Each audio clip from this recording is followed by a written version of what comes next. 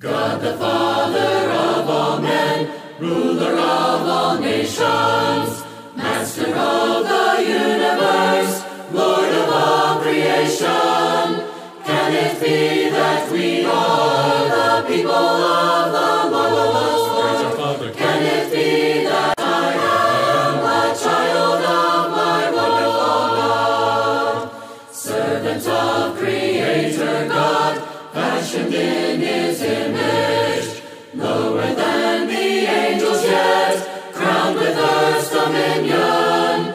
Can it be that we are the people of the Lord? Can it be that I am a child of my wonderful God? Will of man, O stubborn heart, mind of pride and glory, to your Father will not yield? That has been our story. Can it be that we are the people of the Lord? Can it be that I am a child of my wonderful God?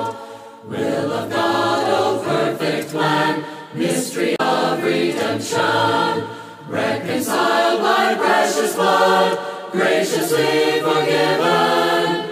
Can it be that we are the people of the Lord? Can it be that I am a child of my wonderful God?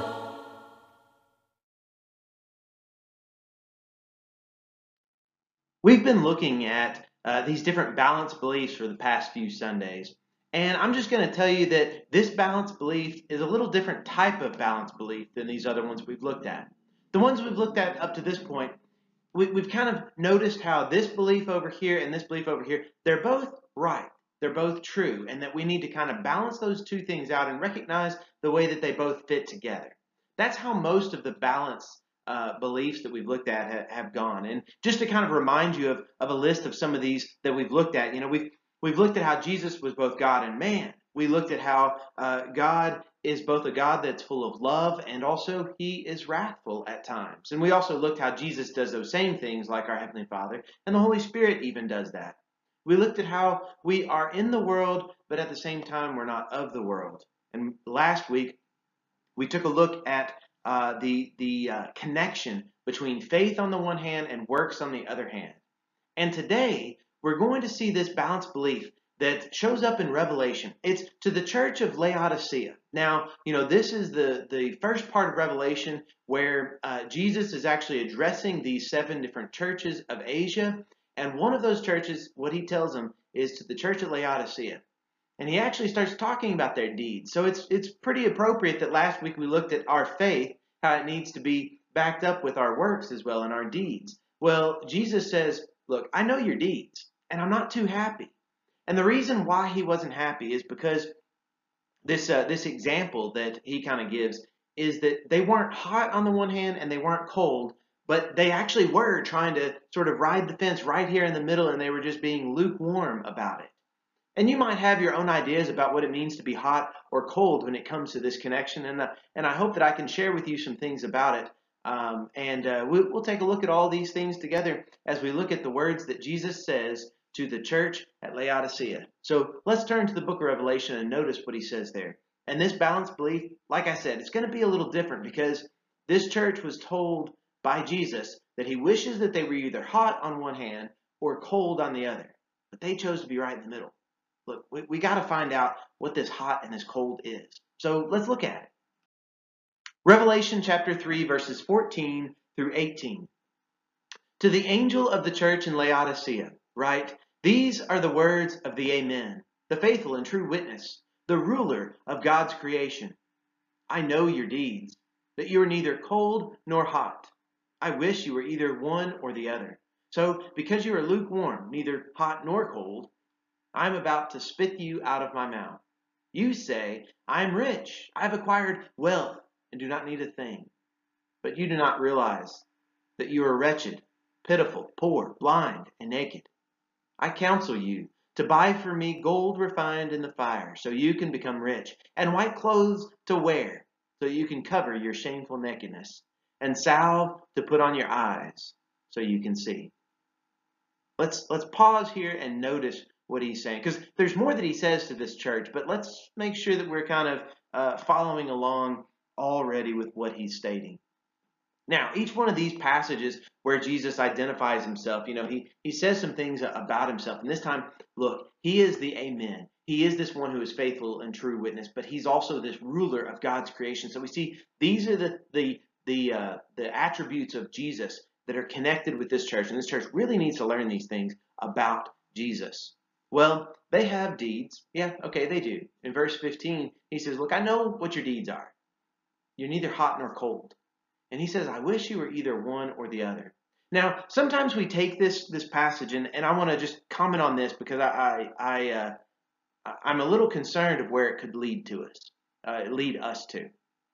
Because sometimes this passage is kind of interpreted to mean that Jesus wants us to either be on fire for God, or he wants us to be like, cold and turn our backs on him. I guess is kind of how people might sort of take that. And, maybe you've kind of thought about that before, that that's what Jesus is saying right here. But I would actually suggest to you that I don't think that actually fits what Jesus would want from us. I mean, do you? From everything that we read about Jesus, do you really think that he would want us to just be completely opposed to him or completely on his side? I don't know that that's really what we read about when we see Jesus. And I think there's a different way to interpret this cold or hot. And I think that there's a better way to interpret this cold or hot. Because Jesus says he wishes that they were either one or the other. This is what I believe that he is saying. He's talking about water, right? Well, if you look at it, historically speaking, I'm not going to get into all the things about which different direction and what location and stuff all these things are. But if you kind of research some of this area, you'll find out that around Laodicea, there was a community around them that was known for hot water. Okay, hot water, hot springs. And maybe you've kind of heard about hot springs before, and they're kind of known for being rich in minerals, and sometimes people will take baths in them. And a time before electricity, right now we can just kind of draw ourselves a bath, and it's just nice and refreshing and stuff. But to them, they had these natural hot springs that you could kind of just soak in, and they had these properties that were just kind of nice and soothing to people. So they were very useful. That hot water was very useful. But then there was another place and another type of water that was cold. If you have cold springs, it's really refreshing. I mean, after all, how many times would you like to be out working, so much, and then whenever you come in to get a nice cold glass of water, what if you find that water is not cold and it doesn't have ice in it and it's just lukewarm? It's not very tasty at that time to most of us. And that's why he uses this image, I'll spit you out of my mouth. Not to get too graphic in this, but honestly, if you kind of look at how other translations do it, it's my understanding that spitting you out of my mouth is a little mild. I think that the translation vomit you out of my mouth is a little bit more like what Jesus is saying. And I think he's using the term vomit for a reason. He wants us to recognize this is serious. So what is he saying? I think that what he's saying is he wants us to be useful. Now, it doesn't matter to him if we choose to be cold in the sense of we're refreshing and it's beneficial, or if we choose to be hot and we're soothing and beneficial in that way. But that's where this balance comes in. Find out what you need to be. Find out, what we need to be. He's talking to this church here. What does this church needs to be? It needs to be useful. And right now, for whatever reason, they chose to be right in the middle and kind of just, it just doesn't work. It doesn't work either way. And if you look at the town of Laodicea, they would have to bring in water because they didn't have their own water supplies. And by the time the water actually got to that location, it would be lukewarm. And it's not really useful. It's not useful like the hot water, and it's not useful like the cold water. It's just kind of in the middle, and what do you really do with it? I mean, yeah, you can maybe do something with it, and you can maybe cool it, and it would be okay, or maybe warm it up, and then maybe it would be kind of beneficial like that. But it's not the same as hot water or the cold water. Both of those serve a wonderful purpose during this time. But the water that they're used to, it wasn't all that much of a favorite type of water. People didn't travel around Laodicea, travel to Laodicea to drink their lukewarm water. It wasn't going to bring people in. That's the image that Jesus wants them to see. He wants them to be useful. He wants them to understand this truth here. And he says, he kind of approaches them and gets them to realize that they're not right with him. In verse 17, he says, look, you say all of these things, and it sounds great, I'm rich, I've acquired this wealth, and I don't need a thing. Which, by the way, they were a very wealthy place, and they were kind of known for some of these things that he's going to bring up, these clothes, the riches, and this eye salve. So they were known for these things. And that's why Jesus talks about them, because they were well known to this church here, this people.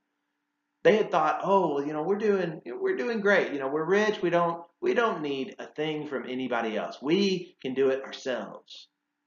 He says, well, that's what you say, but the reality is different. Verse 17, he says, but you don't realize that you are wretched, you're pitiful, poor, blind, naked. All of these things, they thought they were doing so great and so well off for themselves, but in reality, they weren't. And I do think it is important for us to recognize that we can be like this in the church today. I mean, here, we in America, we've been blessed in so many different ways, and we can say, oh, I'm rich, I've got all this wealth, I don't need a thing from somebody else. But we need to really look at ourselves and see, okay, is that really the truth? Or, maybe do we need to be a little bit more humble about it? What Jesus counsels them to do in verse 18 is he says, look, I counsel you, come to me. That's what he says. Come to me to buy this gold. Come to me to get these white clothes. Come to me so that you can get this eye salve and so that way you can see. The thing that Jesus does is he just asks them to be humble and asks them to come to him and listen to him and let him help them. Jesus is the one that can help us all, isn't he? And this passage, of course, it kind of goes very much with what we see. There's a book in the Bible, the whole book of Proverbs, that is known for this wisdom that God has chosen to reveal to us and give to us. And in Proverbs 3, we see some things that we need to learn from God. Proverbs 3, verses 1 through 7. Listen to this counsel that we can get from God. My son, do not forget my teaching, but keep my commandments in your heart. For they will prolong your life many years and will bring you peace and prosperity. Let love and faithfulness never leave you. Bind them around your neck. Write them on the tablet of your heart. Then you will win favor and a good name in the sight of God and man. Trust in the Lord with all your heart and lean not on your own understanding. In all your ways submit to him, and he will make your path straight. Do not be wise in your own eyes. Fear the Lord and shun evil. This is the type of counsel that they needed. This is the type of thing that they needed to turn to Jesus to receive. This type of the wisdom to follow Jesus every day of their lives. This is what Laodicea needed. But there's also more that is stated to the church at Laodicea. Back to Revelation now. Revelation 3, verses 19 through 20. Jesus, speaking to this church, he says, though those whom I love, I rebuke and discipline. So be earnest and repent. Here I am, I stand at the door and knock. If anyone hears my voice and opens the door, I will come in and eat with that person, and they with me. This passage is one that, maybe you've heard people talk about, and it's really a beautiful idea. This passage, it's so important to understand, this is not talking about God speaking to just somebody who is a sinner. No, this is actually God. This is Jesus himself who is speaking to a church. I mean, he's speaking to people who should already know better, but they're not being disciplined by him. They're not receiving God's discipline. He says in verse 19 that, look, those whom I love, I rebuke and I discipline. So they need to respond to it. They need to respond to the discipline because he's right there with them. He's standing at the door. He's knocking. He wants them to open up and he wants to come in and to have that type of fellowship. But for whatever reason, they have shut him out and they won't let him in. I hope that the same thing can't be stated about us. I hope that we're always willing to let Jesus in, to let him come in and to spend time with him, to share a meal with him, to live our lives with Jesus. I hope that we can learn that we need to always receive God's discipline willingly. Back to the book of Proverbs, because, by the way, this passage kind of comes from the book of Proverbs. Proverbs 3, verses 11 through 12. My son, do not despise the Lord's wisdom. Do not resent his rebuke, because the Lord disciplines those he loves, as a father the son he delights in. That's our God. This is what God desires. He wants us to be a part of his family. And he wants us to act like family and let him in and live life with him always. Going back to the church at Laodicea. Revelation 3, verses 21 through 22. To the one who is victorious, Jesus speaking, to the one who is victorious, I will give the right to sit with me on my throne, just as I was victorious, and sat down with my Father on his throne. Whoever has ears, let him hear what the Spirit says to the churches. Here we see this wonderful idea about this victory in Jesus. That look, we can have this victory. We can share in this victory of Jesus. I love that song. I love that message. We can have this victory. Jesus was victorious. And because of that, he was able to sit down with his Father. And guess what? We can be victorious too. And we can come in and we can be with Jesus forever. Be right there in his presence. I hope that we can have ears to hear what the Spirit is saying to the churches and to us. I hope that we will have ears that will listen to that. And about this victory of Jesus, I want to just kind of fast forward to a couple of chapters later in the book of Revelation and see how they are praising Jesus for this victory and about this victory. In Revelation 5, 9 and 10, they're singing this song about Jesus. And they sang a new song saying, You are worthy to take the scroll and to open its seals, because you were slain, and with your blood you purchased for God persons from every tribe and language and people and nation. You have made them to be a kingdom and priests to serve our God, and they will reign on the earth. This is how Jesus was victorious. And again, Revelation 5:12, in a loud voice they were saying, Worthy is the Lamb who was slain, to receive power and wealth and wisdom and strength and honor and glory and praise. I hope that we will be people. I hope that we will be a church who will join in with this loud voice and say the same thing, that worthy is the Lamb. He was victorious, and he allows us to be victorious as well. He simply asks the church at Laodicea to humbly seek God's word, to seek God's counsel. He asks them to receive God's discipline. And he also asks them to celebrate this victory that is found in Jesus Christ. Can we do those things today? Can we humbly receive God's discipline and celebrate this victory? Let's do that. Let's celebrate this victory today and every day. God